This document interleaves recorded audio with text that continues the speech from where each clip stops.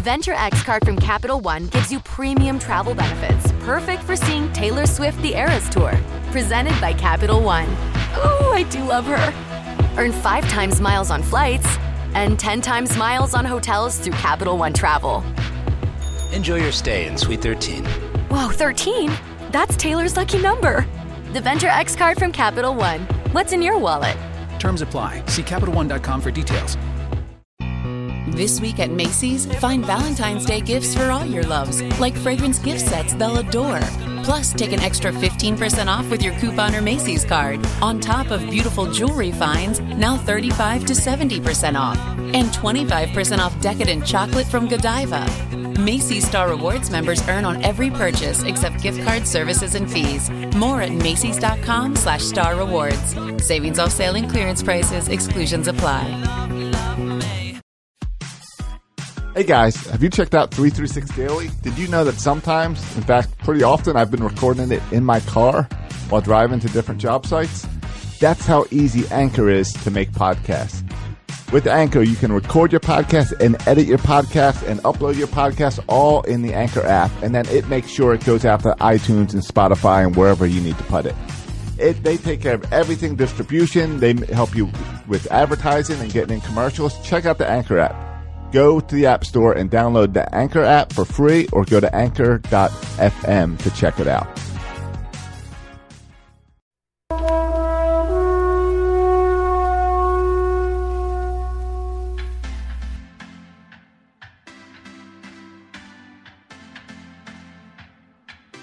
This is Chris Davis with the Baltimore Orioles, and I'm listening to Section 336.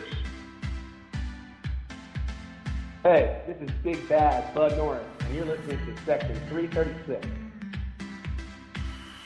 Hey, this is Kevin Gosman. You're listening to Section 336, Baltimore's best sports talk.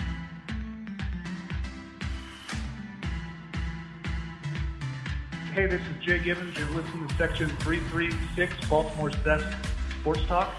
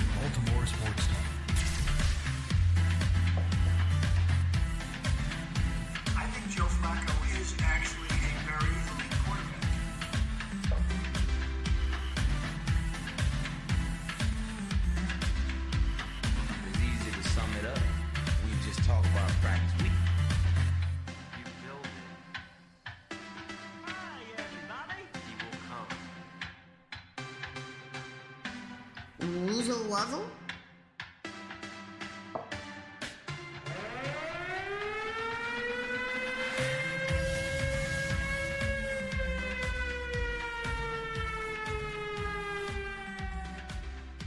Ladies and gentlemen, boys and girls, Baltimore sports fans of all ages, welcome to Section 336, Next Generation of Baltimore Sports Talk. I am your endearing Southern host, Matt Soroka, and as always, I'm joined by a guy who I can't believe has his own podcast, Josh Soroka. Yeah, did you see? Did I share that stat on or what was that? That was a tweet, right? Yeah. All right. I also, this has been a fun week. In the past week, not only did I get some attacks on Twitter, there was also a comment not on iTunes, but on one of the other random podcast reviews about film study where they called me an idiot. But I feel like, Josh, this means you made it because you got your first little troll who was a hater. Yeah, who was clearly going out there to troll at you to try to get a response from you. I also, not sure this guy's aware, like he said, I can't believe that you have a podcast. You realize anyone can have a podcast. It's not like we majored in podcasting and now we're getting paid big bucks to have a podcast. I feel like I should have responded, I can't believe you listen. I know. You listen and follow me and comment on my tweets. Right. Sorry, the joke's on you, the listener. Yeah. But he was a Lamar lover, and the Lamar disciples are out there in full force. You gotta watch out for them. How are we going to do this tonight? Because there's big news with the Orioles. There's big news with the Ravens. And last week was weird because last week we laid out, all right, here's the options. The Orioles got to pick one. And then we laid out, here's the decision the Ravens have to make. They got to pick one. Yeah. And we got answers to both of those in the same week. Well, let's be real. There's significant, big news with the Ravens. And with the Orioles, there's gigantic news that, according to the press conference, could shape the very franchise for the next 20 years. So the Elias is the big news. Now the new quarterback for the Ravens is big news, but not Elias. We'll get to the Lamar. Right, because according to Elias, hold on, is the big news that he's going to change the organization or that he can fix Chris Davis? Yeah. So first of all, Josh, before we get to his press conference, and he did have that comment at the end there, which he was doing so well too. Yeah, exactly. Before we get there, what are your thoughts on not his press conference, but just the Orioles going in the direction of Mike Elias, and what was your kind of initial reaction to the hiring of Mike Elias? I think we had this conversation last week. There were like 5 guys. We went through who we liked, and Mike Elias is the top out of all of them. I mean, He's the big guy. If you can get Mike Elias, if the rumors are true that he's going to bring over the former NASA guy that was an employee at Houston that built their analytics department, which everyone assumed, but I don't know. I'll believe when it happens, but yeah. Right. I mean, what we know is that guy has left Houston. Yeah, he's no longer with the Astros. He's a free agent, which I never think of front office guys as free agent, but yeah, he's a free agent. And we assume that he and Mike Elias got along well together. Yeah. But Elias talked like there's a lot of people out there. So even if we don't get that guy, there's other guys out there that he could scoop up. Right. And the difference is Elias has been in that world that we haven't been in. Yeah. So he has those connections we don't. He knows the up-and-comers. Yeah, it seems like I haven't heard anyone – the only disparaging remarks I've heard, a few people say – whatever, this team will never win as long as Angelos are running the team. And that's a cheap argument. Doesn't make sense. Well, and it's just not true because we made the playoffs a bunch of times as Angelos is the owner. So you're right. There's been a lot of hatred leading up to this where it's like people forget that, hold on, we did go to the playoffs, 3 of the last 6 years? Yeah, and the Orioles did spend money. There was, and even Elias mentioned there was a period, like a 4 to 5 year period when we were the winningest team in the American League. Like all that happened. Well, he got that note from Duquette. Duquette will never let you forget that. Yeah, that's right. Well, that's something to be proud of, at least while we had that run. So no, I mean, very quickly. If you are hating on this move, you're stupid. I think it's telling that the Orioles are now like making him the highest paid GM ever or something. Well, for the first time being a GM, right? For the first time GM, yeah. Which says so we haven't heard serious they're taking it. We haven't heard the number. Yeah, but we haven't heard out of him in years either, have we? No, and even that question seemed like it was brought up at the press conference today, and they kind of just rolled past that. Yeah. But I think this is something that makes everybody happy from a certain standpoint, because he's not a super sabermetric nerd, which makes me happy. He's a smart guy, went to Yale, but he's also worked his way up started out in St. Louis, working his way up, scouting on the road, traveling.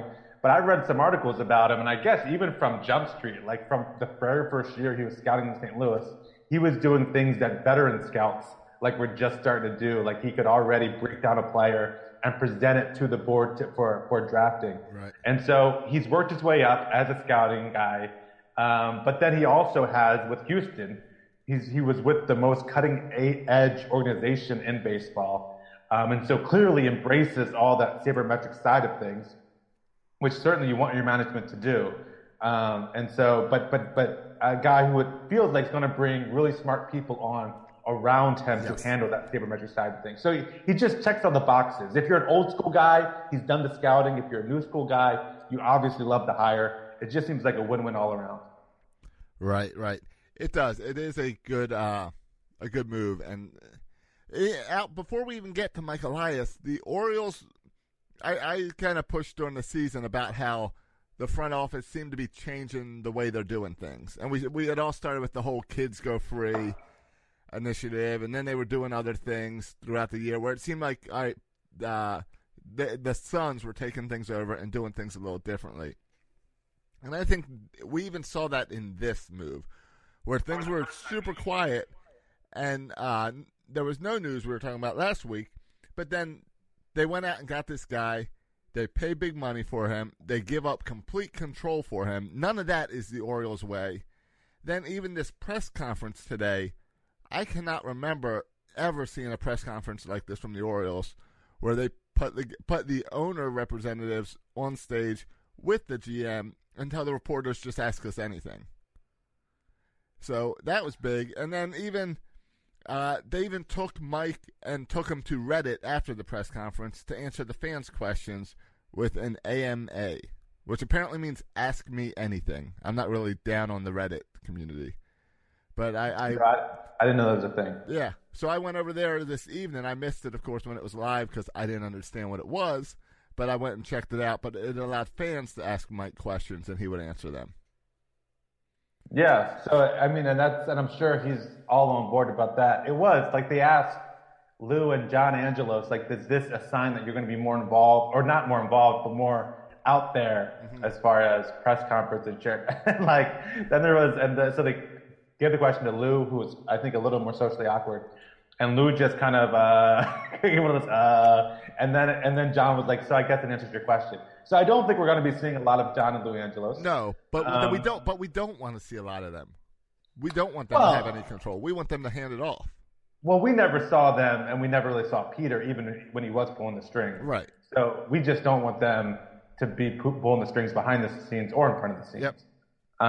But I thought there was, but this all of this is pointing towards Mike Elias having full control to do what he wants, which is great. There was even a moment in the press conference at the end when they asked about Chris Davis, and they addressed the question to like the Angeloses about the Chris Davis contract, which actually kind of makes sense if you know the history of the Angelos contract. I mean, of the Chris Davis contract. But John Angelos immediately says, that's a question for Mike. And so he immediately took the Chris Davis question and handed it over to Mike Elias. Which is what he should do. Yeah, which is what he should do. So that was an impressive move by John. Right. So the Angelos has already messed that up. So here's the guy who's going to have full control to fix that situation. Yeah, and Mike Elias already is falling into the classic mistake that man after man, Scott Kubal, Dan Duquette, Buck Showalter has fallen in before. He said, I can fix them. Which is no fixing this guy. Hold on. I think you can fix Chris Davis. Because remember, the big problem. I'm all ears, Josh. Remember, we had a big problem with Scott Kubal last year. Remember, Scott Kubal said, "Oh, if Davis needs help, he'll come to me." Right. Well, I think that Davis needs help, and you think Mike Elias is going to wait for Chris Davis to call him? No, but there's another man who was not at the press conference tonight who now needs a job to do, and Mike Elias can say, "Hey, Brady, go deal with Chris Davis." Yeah. Well, I don't think. First of all, I don't think Mike Elias trusts Brady to do that. And steroids doesn't help you make contact. And secondly, I don't think Mike Elias is going to wait for Chris Davis to call him to ask him if he wants some help. I think Mike Elias is going to have Chris Davis on the phone and saying, "Chris, I'm about to send you over a spreadsheet with every single pitch that's been thrown to you in the history of your career." Right. and throw a whole bunch of stuff. Here's all the analytics we had as your opponent that you didn't have in-house. Yeah, here's why we struck you out every single time. Right. I think that's an interesting, and just a couple thoughts on the press conference. First of all, I thought Mike Elias was very kind of gracious with talking about his predecessors. In talking about Dan Duquette, he gave credit to the prior management. He gave credit even for the trades that the Orioles made. Right. So he was very much like praising the prior administration, which okay, fine, maybe you could say he has to, but I don't think he really has to. No, he clearly is coming at it from a different vantage point. He could have just said, what they did was wrong. We're starting fresh here. This is all new start. But he didn't say that. he said the prior administration did a good job, and we're going to build off that. So I thought that was a very kind of gracious response that he didn't need to do. Yeah, you're right. He totally could have said, "Hey, I'm in here to fix this dumpster fire. We're gonna get rid of the fire, put it out, and now we're gonna rebuild from the ground up. We'll rise from the ashes." Yeah, but he didn't say that. And the other thing I was really struck with is he spoke with, well, first of all, in that, I don't know how long it was, like 45-minute press conference, he was more articulate about, even though he knows no specifics, right? He doesn't know if Brady's staying or Brady's going. He doesn't know who else he's bringing in. He was just hired. And so I think it's unreasonable to ask him about specific players and specific people. I don't think it's reasonable because he was just hired. It's not like he's been working for the Orioles for a month behind the scenes. Like he's just hired. He's just coming on board. But with all that said, he just exudes this confidence, right? This confidence that he knows exactly what he's doing. He has a plan in place. He's going to implement his plan. Everyone's going to be on board, and this team will be good. Even faster than we were all expecting. I thought he came across as extremely confident and kind of self-assured, and kind of gave Oriole fans probably a false sense of confidence. But I think he gave Oriole fans too kind of this sense of confidence, like yeah, we actually can do this. We actually can do this. And so I thought the confidence was great. Yeah, and it was good. And again, you want that from a guy. You don't want a guy who's going to come in and say, well, we'll see what happens. We're in a pretty big mess. I'll try. But even if a guy comes in there, Josh, and says, because I'm going to push back on that because I know that's the opposite side. But even if a guy just comes in like Dan Duquette, right, and says, we're going to try to reallocate our assets to put a winning ball club. Like that doesn't really inspire confidence. You're right. The way he was talking about, like there's one point when he said about the international market, like they asked him about what's going to do with the international market. And he said, I just got to go in the back and pick up the phone. And I already got things working. Right. It's just a matter of picking up the phone. Right. Like that to me inspires confidence. And that's when he talked about the international camps and how big of a difference just having guys over there running camps helps with scouting and developing and building relationships. Yeah.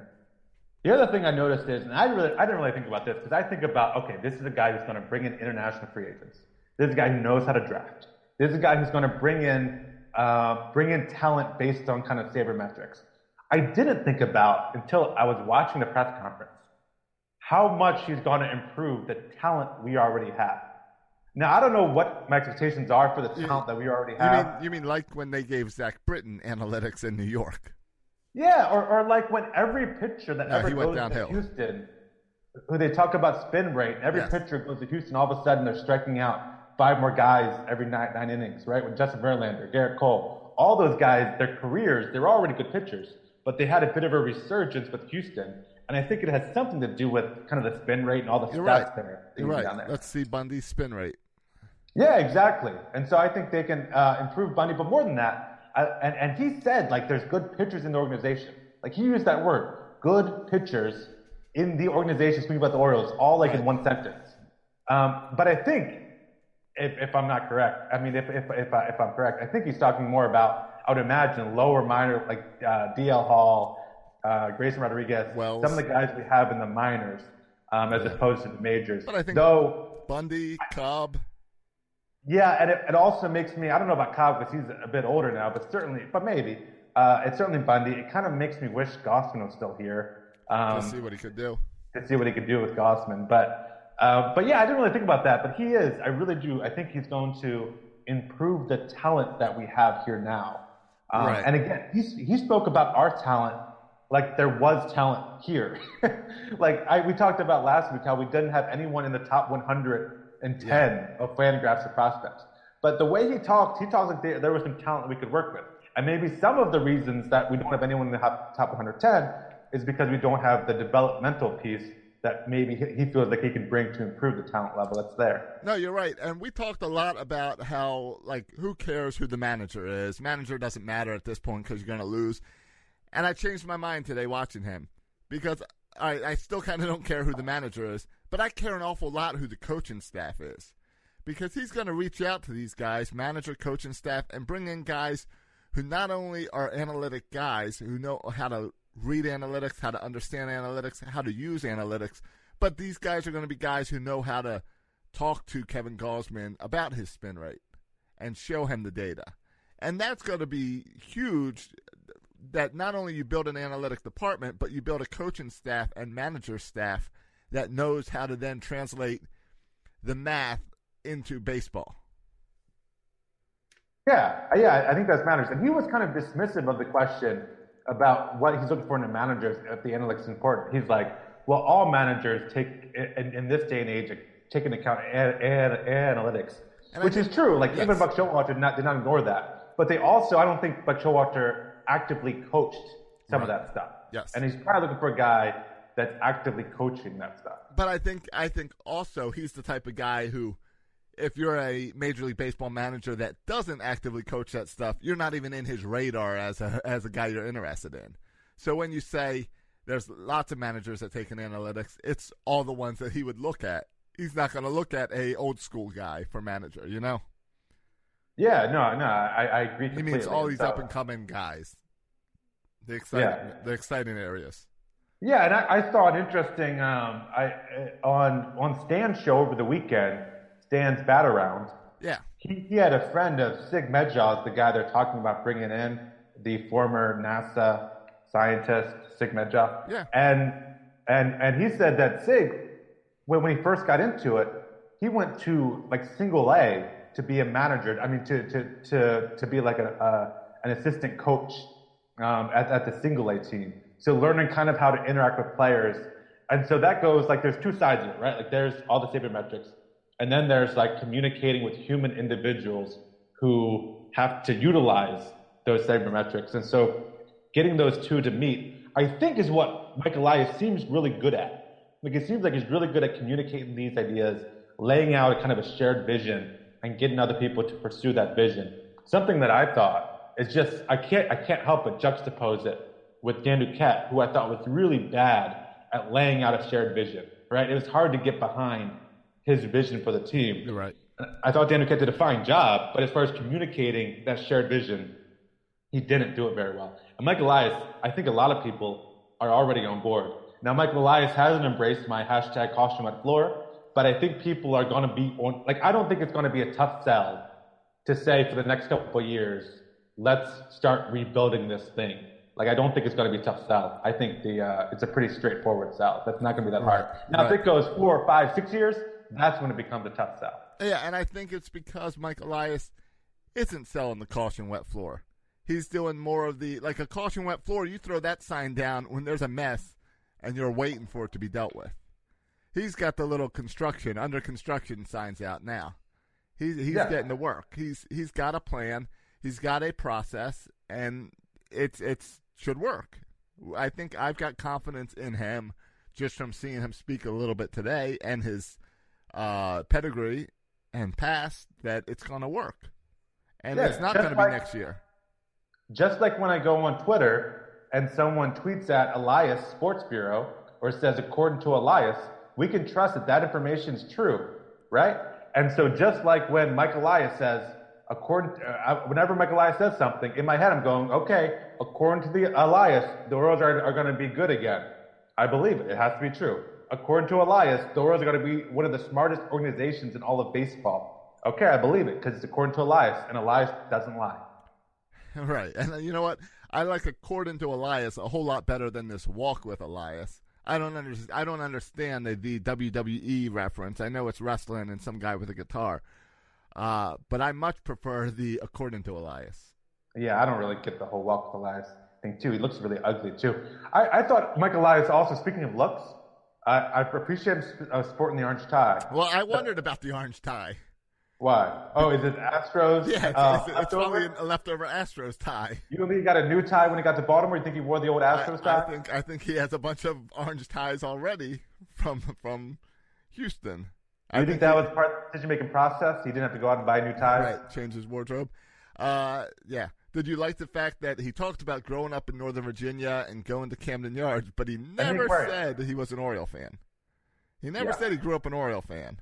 So he must have been. What do you take away from that? Red Sox or Yankee fan, like everyone else in Northern Virginia before the Nats. He's our age, which shout out to people in their mid-30s. Right. He's mid 30s. Yeah. But he so at that time frame, right. So he we grew can up, relate to it. He would have to be in Northern Virginia, most likely Yankees, late, possibly Red Sox, but most likely Yankees. Right, late 90s, early 2000s as a teenager. Derek Jeter, Manny Rivera, that's prime Yankee. He was a Yankee fan. Yeah, he definitely was. So just come out and own it, Mike Elias. You were a Yankee fan growing up. You know what? If he was an Oriole fan, Brady Anderson would have been at the press conference because that was prime Brady time. So it's going to be really interesting to see what happens to Brady Anderson. Right, because he had a higher role than he should have in the organization because of his relationship with the Angeloses. Yeah, and he didn't have a clearly defined role. And now the Orioles seem to be like saying, you're the general manager, you're in charge of baseball operations, and kind of clearing up who does what. Right. And clearly this guy's in charge, which means, like by definition, Brady Anderson has to be under him. Right. And I'm not sure that was the case with Dan Duquette. It was almost like side by they were side. in peers. But now clearly Brady Anderson's under, and so I'm curious what happened with Brady. I would think that locker is coming out. Yeah, I would think you move Brady out of the locker room. Yeah. But I also like how Mike Elias talked about having, and I don't remember other GMs talking about this, that he said wherever he's been, he's had a top 5 farm system, and he wants to have a top 5 farm system, an elite farm system. And I thought that was really cool too because that was not just a good farm system, but an elite farm system. Yeah, that was his plan. He said the plan is simple. We're going to build an elite talent pipe. Yep. Top 5 farm system. And a top 5 farm system. And right now we're about 25. So. Right. But a top 5, that's how you change your organization for 20 years, is that farm system. Right. And how you continue to be good year after year. Right. Because our plan was always with Dan Duquette, with the dumpster diving. Growing by. It was successful for a couple of years, but we knew it at the time, right? We knew at some point these guys would leave and we would be left with nothing. It was not a sustainable it was a window. Product. Yeah, it was a window, and that's why I talk all the time about the window. And we were forced to do things maybe we didn't want to do because the window was closing, and we felt like we had to do things before the window closed. Hello, Andrew Castor. And so if we had more of a sustainable organization, we wouldn't need to maybe make moves that we really shouldn't have made. Right. You're right, and we've heard it a lot over the past 10 plus years about grow the arms by the bats, and that's not Mike Elias's role plan. His plan is grow everything, bring it all internal. Yeah, and that's huge. I really liked you talked about how he wasn't trashing those that came before him. No, and I almost felt like he was going to bring up Cal Ripken Sr. and the Oriole way when he was saying this organization was once considered the smartest, most forward-thinking, most progressive team in baseball. The fact that was the case here before means it's possible to be the case here again. We are here to restore that reputation. That's what every Oriole fan wants to hear because we all remember the good times. We all remember when this team was something that people were proud of.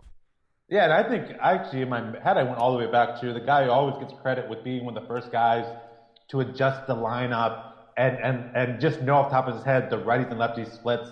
And that's Earl Weaver. So, I mean, that's going all the way back to Earl Weaver, how he was an innovative mind going all the way back there. But yeah, it's important to know, I think sometimes we forget that unlike other baseball teams, like there's one just right down the road who just lost Bryce Harper, they don't have the rich history that the Orioles baseball team has. Yeah. And the Orioles do have a great, rich history of great baseball in the 60s and 70s and 80s. All the way up into the 90s somewhat. I mean, I always think of that 1989 Why Not video, and it starts with Frank Robinson teaching all the new young guys, this is the Oriole way. Yeah, with his hands down his pants. Yeah, exactly, with his hands tucked in. Yep. Yeah, love that. Exactly. And that's the exciting part is to get back to that Oriole way. Part of what we loved about Buck Showalter was that he looked to the past like that.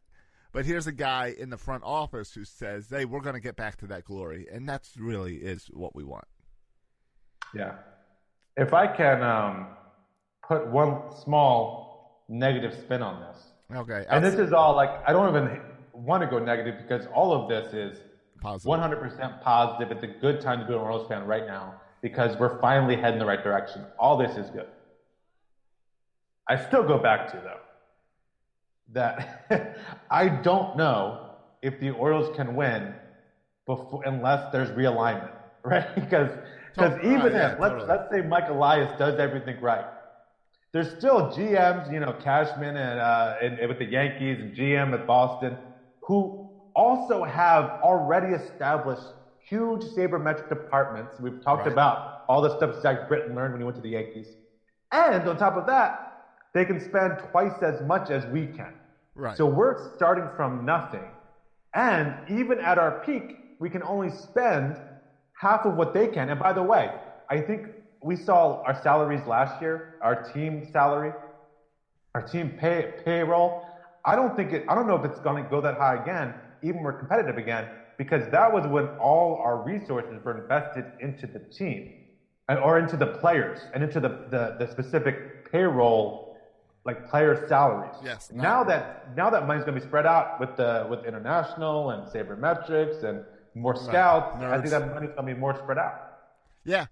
And I hear what you're saying, and you were making this argument. I think it was Sunday when we were watching the Ravens game. You were making this argument. Like, does this mean we will ever be competitive again? Like, we still have the Yankees and Red Sox, and we're still a smart market team. How do we get around that? Right. And I believe that realignment's coming. I believe it'll be here in 5 years. So I think that's what we're banking on here. No, I'm not banking on it, but I think that the timing's right that realignment's going to happen because they're going to want to add teams to baseball, and when you do that, you realign.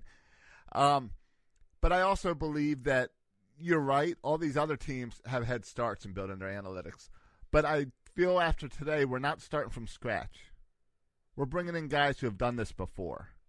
And we're bringing in a guy who was very much, if not, he wasn't the creator of this, but he's a 35-year-old guy who's been on the front lines of this, who's seen it from start to finish, to completion, and winning a World Series.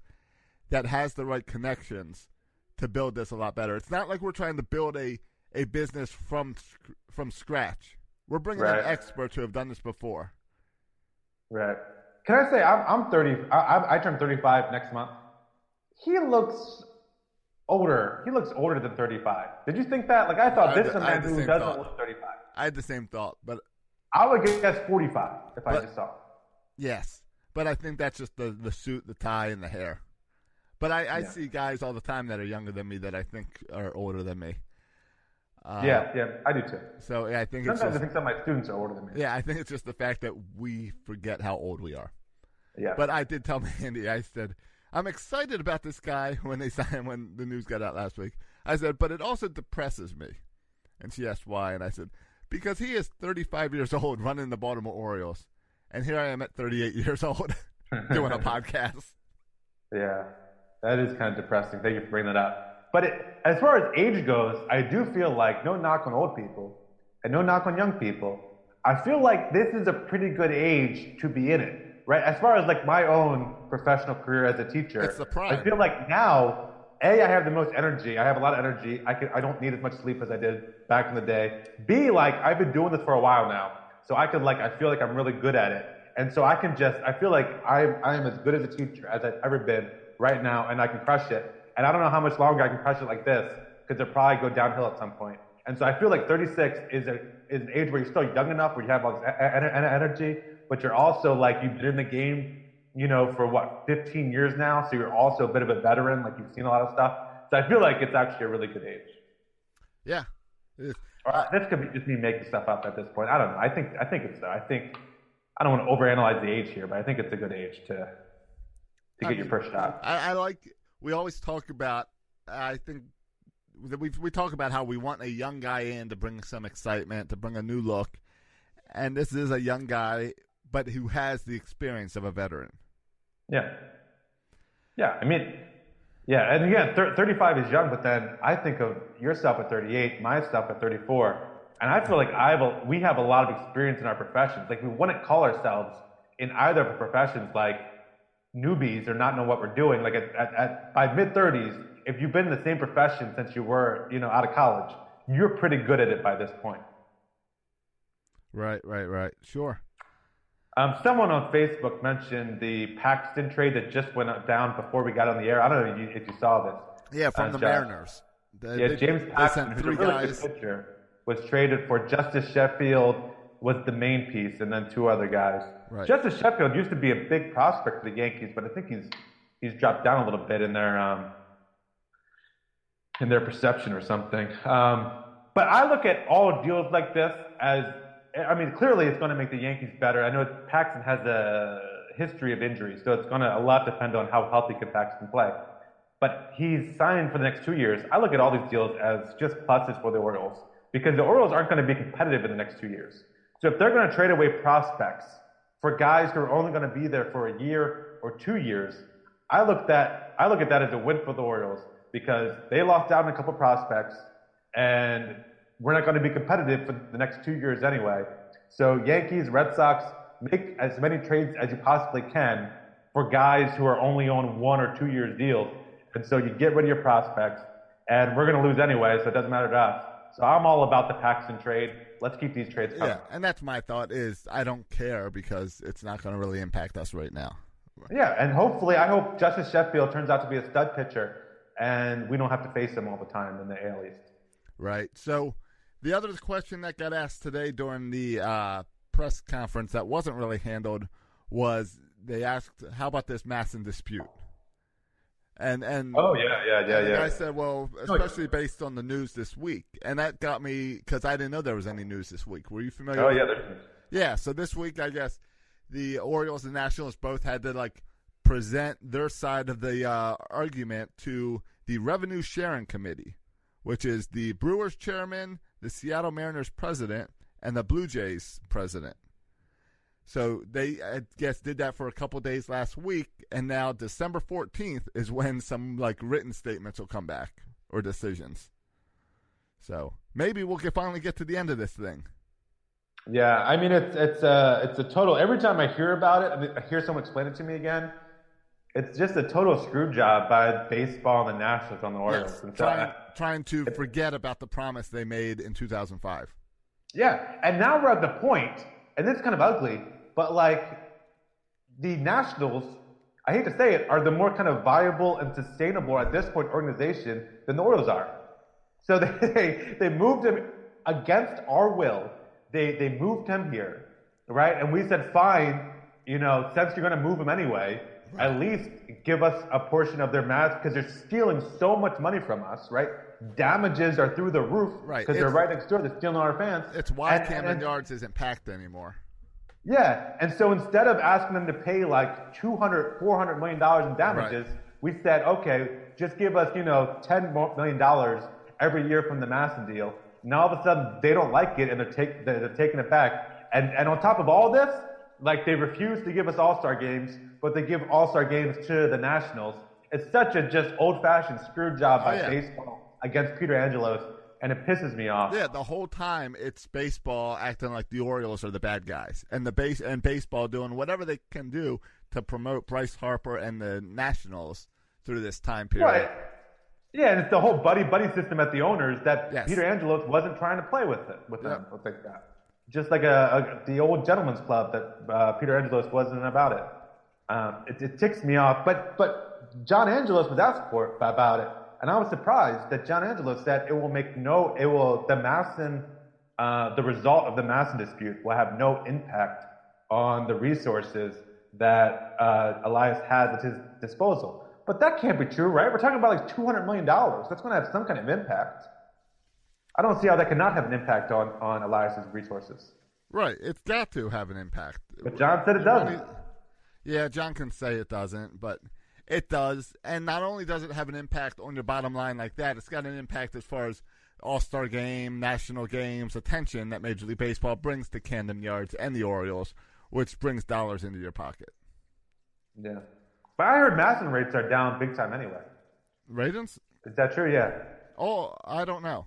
I mean, I imagine people haven't left cable and stuff, people cutting the cord and all this stuff. All right, here's what's irritating me. I am in the process of cutting the cord. I'm getting tired of paying for cable. All right, welcome to the club. So I cut my cable this week. So you did? I did. I went to. That's the only way to watch Oriole games, Josh. Though you know that, right? Yeah, I know. It's. I went to a locals only package, which gives me like 5 channels or something. Lets me watch like ABC, NBC, CBS, and Fox. But Masson and not Masson. No Masson. Oh my! So I was looking into this, and it's still the fact that Masson is the only baseball channel that you cannot stream on the internet or through the MLB network. Masson is the only one that is not allowed in market. But are you telling me there's no blackouts for other places? Exactly. Really? A couple years ago, Major League Baseball made an initiative with all the teams to make it that, hey, this is the future. People are cutting the cord. We want them to be able to use their Apple TVs, PlayStations, whatever, to watch baseball games. So they got rid of blackouts everywhere. And they had to strike deals with the Yes Network and whatever the Boston Network is. They had to make deals with every single network. The only one right now that's still fighting it is Masson. Yeah. I would pay good money just to watch Oriole games on Masson.com. Me too. And that's my hope. My hope is that I cut cable today and that they make the deal before April. Yeah. Because it is. Or are you going to get cable back? Because I'm not coming over to the show and not watch. That's like my chance to watch the game. I know. Other than that, I'm a radio guy. I know. And I don't think you can be a radio guy. I'm not a radio guy. I cannot be I do not be a radio guy. So I'll have to figure that out in April. But I figured I'm going to save some money. I cut my cable bill and it was more than $100 a month. I'll pay good money if you just give me the Oriole games. Yeah. It's true. I mean, it just financially makes sense to do you can do the Netflix, the Hulu, all that stuff is cheaper than just doing the whole cable. That's why I cut it. I was the only person in my family that was watching TV. Everyone else does Netflix and Amazon Prime and Hulu. Yep. And I am the old guy that still turns on ESPN and CNN and Fox News and all that. Well, again, I get all those too without cable. You jumping on someone? I'll stop there. I'm going to stop talking. I'm going to stop talking. Hey, don't worry. This weekend I wanted to watch some news and I got someone's password. Okay. So I hope it's not the same person I get my password from. It's probably the same person. Yeah. And, you're going to clog up the system. I've trashed millennials for years because it's a total millennial move. It is. But I got tired of paying my cable bill. Well, yeah. I was cutting cable before it was cool to cut cable. I think on the record is that. Millennials, I think, never cut cable because they just never got cable. They just kept using their mommy's cable. Because they grew up on mommy's Netflix. Yeah, they still have mommy's cell phone plan. Yeah, that's true. I think we covered Mike Elias, right? I think there's I'm curious to see how the next couple of weeks go, right? What happens to Brady Anderson? What happens to Brian Graham? What happens to our boy Trent Norton, friend of the show? Yep. Like, what happens to all these guys? And does he make any immediate? Oh, and tomorrow, I believe the date's tomorrow, where he has to have the 40-man for the Rule 5 draft. I think it was it Wednesday? I feel like it was right before Thanksgiving. I'm pretty sure it's tomorrow. And so there's a couple guys not on there. I think the biggest name not on there is Dylan Tate, but our 40-man is full, so I'd be curious to see if anyone gets knocked off the 40-man to make room for Dylan Tate. We'll see what they think of Dylan Tate. I'm sure Elias probably has already been looking through that list on the flight over or something, or because if they got to put that in tomorrow, that'll be something to look for. Yeah. Do we know how much Elias likes Rule 5 guys? That question was not asked. Is he going to make room for some Rule 5 picks? I don't know. It's interesting because if you're rebuilding the farm, if you're talking about down the road, if this year doesn't really matter, then maybe you have more room for Rule 5 guys. Of course, we did carry 3 last year. And that didn't work out, right? I don't think we're going to do that again. We only kept 2 of them. And one of them, Pedro Rojo, still has to pitch in like 25 games or something because he missed so much. But, I mean, Mike Elias, again, was in charge of scouting for the Astros. So he has a good idea of who's out there in the minor league systems. So it's not like he has to look at this Rule 5 list and all these names are new for him. He knows exactly who's out there. And so I'm sure he already has in his mind if there's any Rule 5 guys he wants that's going to fit his system. I'm sure he's already has them circled. If you were Mike Elias and you knew you were leaving Houston and going to go work for the Orioles, before you went and let the Houston management know you were leaving, do you think you'd take a look at that 40-man one more time and say, you know what? We don't need to protect this guy from the Rule 5 draft. and just leave him out there.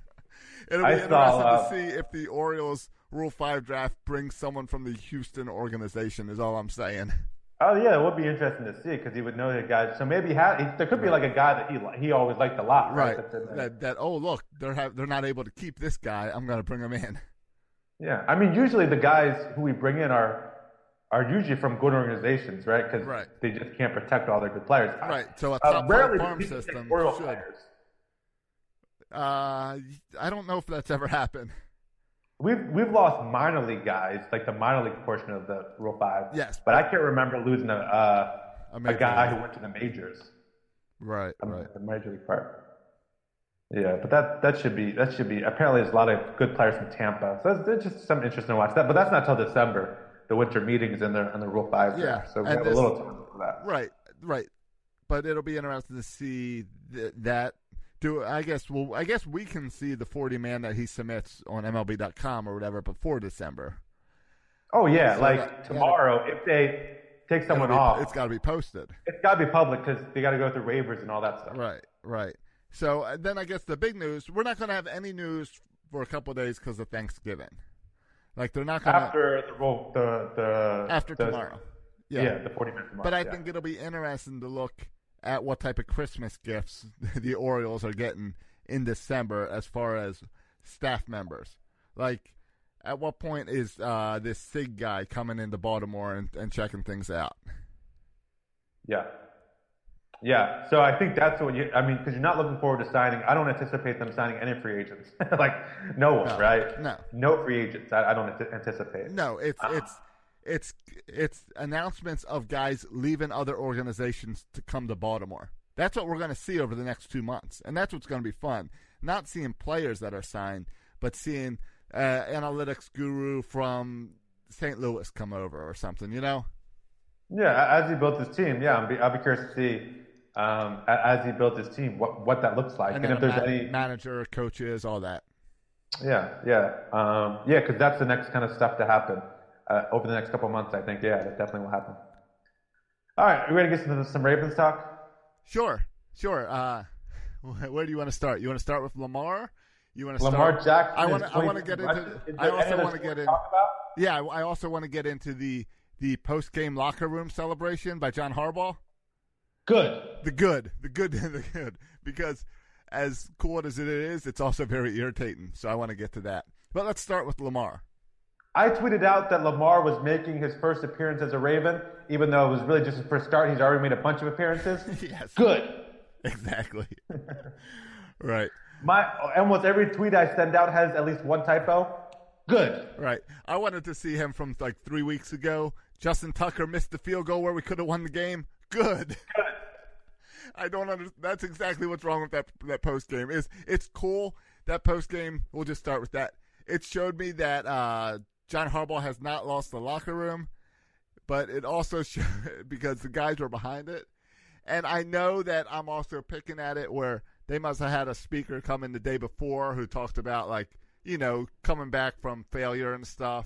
Yeah, and turning adversity into a positive. Right. So I get all that, but you got to also admit it's a bad look to say we lined up wrong on 4th and 1. Good. So, I don't think it's a bad look at all. I think with mistakes, they're trying. It's not like their mistakes happen in football all the time, right? And so, would you rather them kind of wallow in their mistakes and beat themselves up about it, or would you rather them say, "Hey, listen, we made mistakes. We overcame those mistakes," and I kind of like the attitude that they own their mistakes, they embrace their mistakes, they don't get themselves down about it. Clearly, they're not celebrating mistakes. Clearly, they're going to try to clean it up and be better next week. But there's no point on just kicking yourself while you're down. Exactly. So make the most of it. I like it. I get the point. I get it. John Harbaugh, of course, was asked about it today after people because people got excited and said, "Hold on, wait a second. You're saying all this bad stuff and saying good." Yeah. How does that compare to some of the more post-game victory celebrations that's your boy, isn't it? you've had in the past? I know you used the word good at least 8 times. I lost track. I don't know who that is. Where did the motivation come from? It was good. Good. No, that's a message that we had the night before that we shared with the guys. We can put it out if you guys want. We should put it out on the website. Joplin. It's a former soldier named Joplin. Yeah. And Leif Babin. And a book they wrote about their time in Ramadi, the 2 Navy SEALs that were leading a Navy SEAL Special Forces group in Ramadi during the surge. And they're kind of their mindset, to adversity. And it's awesome. It's awesome. And our guys, I don't know, man. It's us. I told them that's us. Watch this. This is us. This is us. Okay. You want to be a proud Raven fan? You want to be a real Raven fan? You should be proud of that. But we should put that out. I think it'd be awesome to get some background for everybody where that's coming from. It was fun. But I do think it's something that it is fun, and I don't know why there's not Raven shirts out there yet that just say good on it. Well, it's only been a day. I know, but people normally get into that like 15 minutes later. But I think this is definitely going to be a rallying cry you'll hear around the stadium and around. Yeah. So I think it's great, right? When we're watching the game and Lamar throws another interception, which if he starts again, he inevitably will, we can say, good, let's go. Good. How fun would it be? As the Lamar will probably start next Sunday with the Raiders, and he'll screw up, but how fun would it be to hear a nice good chant in the stadium? Yeah, when he makes a mistake. Whenever, right. When the Raiders score, just good. Yeah, I love it. I love it. That not only, you know what, I'm all sold. That would totally get in the head of the other team. If you're the Raiders, you score, and the Raven fans are cheering good, that messes with you. Yeah.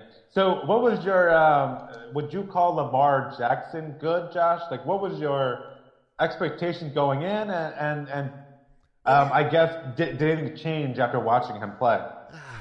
That's the question. Did anything change? We had this discussion last week. I had this discussion every week. I got in the argument with someone on Twitter that I think that I was shocked that it wasn't RG3 starting the game. That you would think RG3 gives you the better shot to win. Did I learn anything? Especially when that news story broke about Lamar Jackson being sick on Thursday and missing practice. So I thought, maybe that means RG3 will get the start. Right. But they stuck with their boy, Lamar. Yeah, and they squeaked by.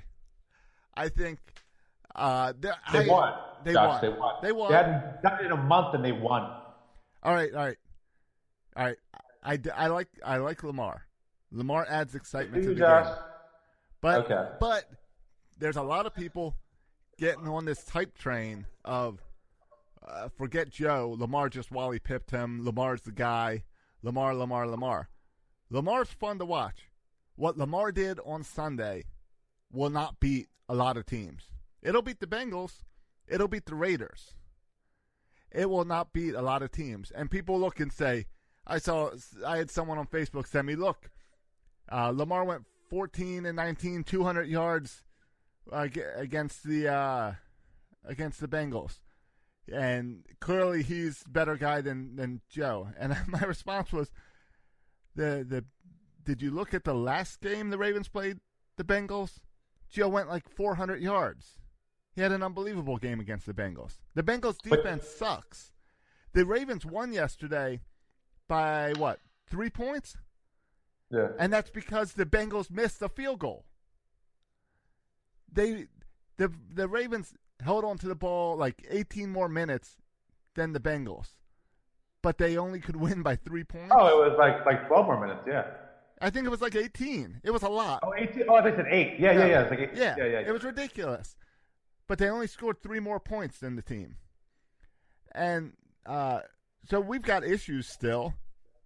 And you're not going to tell me Joe would have lost that game. Joe would have won that game as well. The way the Bengals play, RG3 would have won that game. The Raiders are coming to town next week, and it doesn't matter who's back at quarterback. The Ravens are going to win that game. So I didn't learn much from Lamar.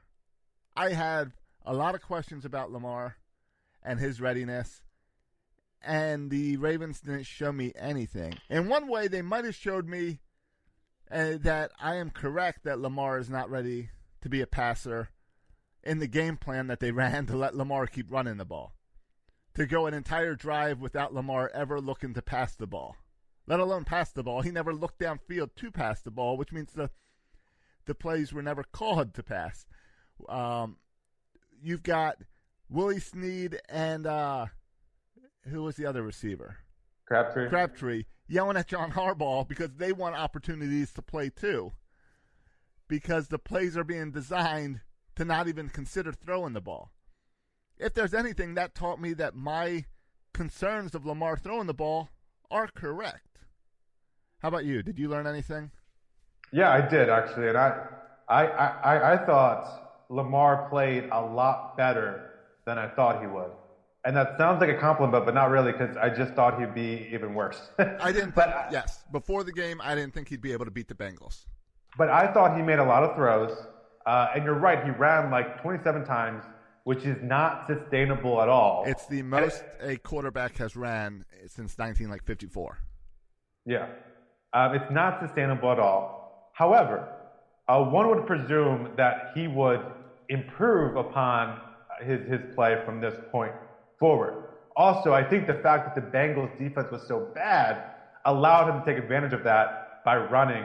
And I don't think other teams will let him. Like, there was a couple times where he just did a draw right up the middle. Like, what are you doing, Bengals, not putting a spy right in the middle? Right. Single coverage every receiver and just put a spy linebacker in the middle. Like, that seemed like common sense to me that they didn't do. And, like, he was always able to do this draw kind of whenever he wanted to. Right. So I think a better football team won't let him run as much, A. B, I thought he actually had a couple of times where he was looking to pass, and he did pass the ball pretty well. Outside the interception. Outside the interception, yeah. I thought he passed the ball better than I thought he would. And maybe that's just because the only time I ever threw him some, I just always had this vision of him throwing the ball 10 yards too short to Willie Snead. Yeah. And that's my vision of him as a quarterback. But I thought I did a lot better than I thought. Yeah. I can see that, but that was also because you got really, really, really low expectations. Yeah, well, and it's not just because Lamar. I'm not just beating up on Lamar. Just look at the league. Rookie quarterbacks are not successful. It's really hard. It's a big adjustment from college to the NFL. And Lamar might be, and I think he has the potential to be a really good quarterback. He does things that no one else can do on the football field. He was breaking guys' ankles left and right. If he can just improve the throwing game, he could be a real special guy, and he very well may be. But very few quarterbacks are special right out of college. I totally agree. His legs are a weapon, and it's impressive when he runs. But he made a few kind of stupid decisions that, okay, I'll roll that off as that's rookie decisions. Yeah. But I'll also look at some weird mechanical stuff like the sidearm throws that he's making, and some throws that were off target that Chris Moore made an unbelievable catch. Willie Snead at one point had to do like a sliding catch where the receivers helped bail him out. But he did enough to win. He did not do enough to replace Joe, a healthy Joe at this point. No, absolutely not. But the Bengals are not like, and I feel like you're sleeping on the Bengals a little bit. Like they're not a joke of a franchise. All of these, I mean, we lost to the Browns with Joe Flacco, and I would say the Bengals are better than the Browns. I know they didn't have A.J. Green. A.J. Green's a big difference. But still, it's a divisional game. These games are always close. I don't think we're winning by 3 touchdowns if Joe Flacco is the quarterback. I think we're still in for a close game with Joe Flacco. So, and also to Lamar's credit, and again, like all things being equal, I want Joe Flacco as my quarterback right now, not Lamar. But to Lamar's credit, I felt like the whole team kind of had a bit of a pep in their steps playing with Lamar. I thought it did not convince me to replace Joe, but it did convince me that, okay, maybe you do string a few Lamar drives along where you put Lamar out there and maybe do a little more 2 quarterbacks type stuff. I'm okay with that as long as it's not totally breaking the rhythm of Joe. Do we have any update on next week at this point? Or is this still going to be like a wait and see how Joe feels? It's a wait and see, but it sounded like all initial hints have been that Lamar will start next week. There was talk even before the game that it sounded like Joe's injury was 2 weeks out. If I'm the Ravens, I'm going to Joe and I'm saying, hey, it's the Raiders. We'll be okay. It's the Raiders in Baltimore. I don't know. I mean, they put up a good game against Arizona last week. Again, I know Arizona's not a good team, right? But this is the NFL. There's no easy wins. I feel like. Oh, I agree, and I think our defense has shown issues. But I would say, Joe, maybe you let Joe be the backup on Sunday, and you make him active, but you leave him on the bench. But I kind of feel like you rest him, and you tell Joe, get ready for Atlanta, because that's going to be another. Atlanta's not a great team, but they're better than the Raiders. They're better than the Bengals, probably. Yeah. Yeah. I mean, yeah, they absolutely are. But the Raiders game is a must-win at this point. They're all kind of must-wins, right? Especially if we look at who we have upcoming. You need, if you still think, and you still do have, mathematically, you still have a chance of playoffs. For that to happen, you're in the driver's seat right now for the playoffs. You've got the wild card. You've got the wild card. Yeah, I know, but if you look at the Colts schedule compared to our schedule, the Colts have a much easier schedule. And the Colts are playing really good football. They're playing great football, yeah. So, I mean, we still have Kansas City, we still have the LA Chargers, and we still have Atlanta. Those are 3 tough games. If we lose all of them, we go to 8 losses, and we're not making the playoffs. You're right. So we got to win. We got to win against Oakland. Yes. We got to win against Cleveland, and we got to win against Tampa Bay. And I think we got to take at least 1, if not 2, of the games between Atlanta, Kansas City, and Chargers. I agree. I think you add Falcons to that must-win list right there as well, and that takes care of it. If you can beat Atlanta, Tampa, and Oakland, you're good. If you beat all the teams you should be, yeah. And then you can lose to Kansas City, and it's not the end of the world. Right, losing to Kansas City, losing to LA, it's not the end of the world. All the other as long as you lose your only 2 losses. Right, all the other teams you have to win. Those are the teams you're supposed to beat. And then it's those are the teams that if you beat those teams, not only are you in the playoffs, I kind of look and say, okay, maybe things can click together. Yeah, but I mean, even then, you're just not. If you lose to the Chargers and Chiefs and beat everybody else, you're still just 9-7. So you're still hoping the Colts help you out a little bit to make the playoffs. Sure. But 9-7, his history has shown, has been pretty good at getting into the playoffs. And the AFC is a little bit down this year, but yeah. So it's a we'll see. Somehow the Steelers won yesterday, which is obnoxious. Yep, in 8 minutes, 3 touchdowns, something like that. It's stupid. Yeah. All right. Yeah. So we'll see. Outside of me being kind of skeptical if Lamar helps you win this year, I'm excited for the future with Lamar Jackson, and I really like watching him run around out there. I enjoyed part of it. I enjoyed when he made the good plays. He broke people's necks. I didn't see anything that excited me about the future of Lamar. Oh, really? I saw something that was fun to watch, but I saw stuff that's not sustainable, and I saw stuff that in the future Lamar could get really hurt and not be the future of this team. And I didn't see a team out there that could be the future way this organization's ran. So I didn't get excited for the future. I thought Lamar was fun. Oh, I got excited from the standpoint of I felt like Lamar was the best athlete on the field. And I never really saw him juke people like that before. And if he can work on the throwing thing, which I think he can, I think he has a chance to be really special. Yeah, so I'm excited for watching him in the future. Yes, watching him and the way his feet move reminded me a lot of Michael Vick. And not as a better guy with his footwork than Russell Wilson, then RG3, then all these other guys we've always compared to Michael Vick.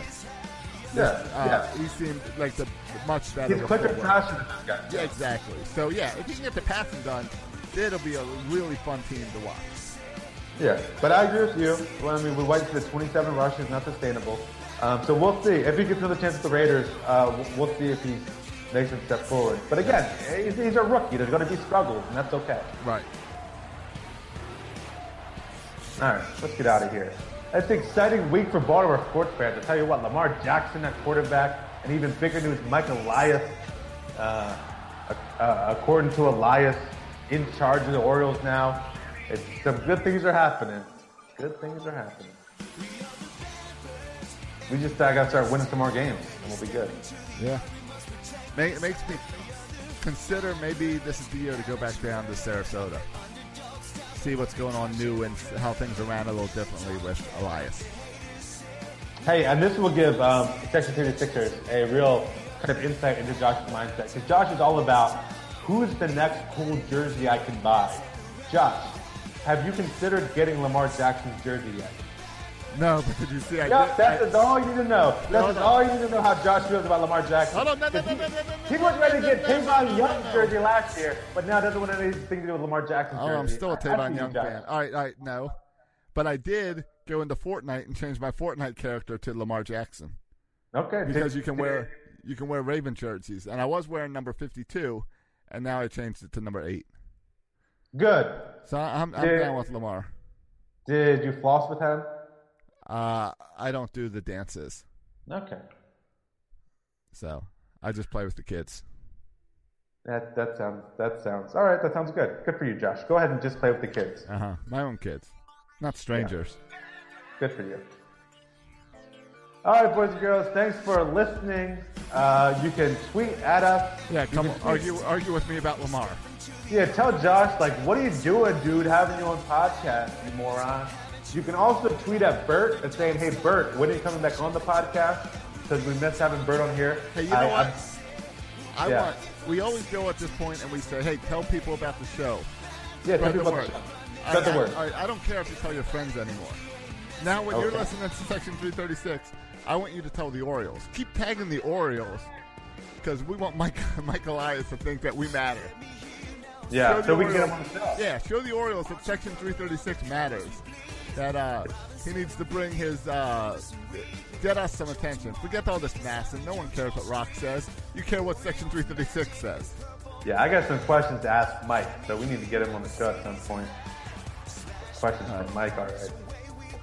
All right, boys and girls, you can follow us on Twitter. Tweet at the, just at Section 336 Show is the Twitter show. We're also on Facebook and Instagram. You can also follow me on Twitter at Section 336 and follow Josh on Twitter at Josh Soroka. Thanks for listening, boys and girls. And as always, go Ravens. And good job, Orioles. Thank you for listening to the Section 336 podcast. Please go to iTunes and Facebook for all complaints or the occasional compliment. If I were you, I would not take any baseball advice from these guys. Josh and Matt were raised by an Orioles-obsessed father, and Bert fell in love with Don Mattingly. He has a thing for mustaches. This week at Macy's, find Valentine's Day gifts for all your loves, like fragrance gift sets they'll adore. Plus, take an extra 15% off with your coupon or Macy's card, on top of beautiful jewelry finds, now 35 to 70% off, and 25% off decadent chocolate from Godiva. Macy's Star Rewards members earn on every purchase except gift card services and fees. More at Macys.com/Star Rewards. Savings off sale and clearance prices. Exclusions apply. With one of the best savings rates in America, banking with Capital One is the easiest decision in the history of decisions. Even easier than choosing Slash to be in your band. Next up for lead guitar. You're in. Cool. Yep, even easier than that. And with no fees or minimums on checking and savings accounts, is it even a decision? That's banking reimagined. What's in your wallet? Terms apply. See CapitalOne.com/bank for details. Capital One NA, member FDIC.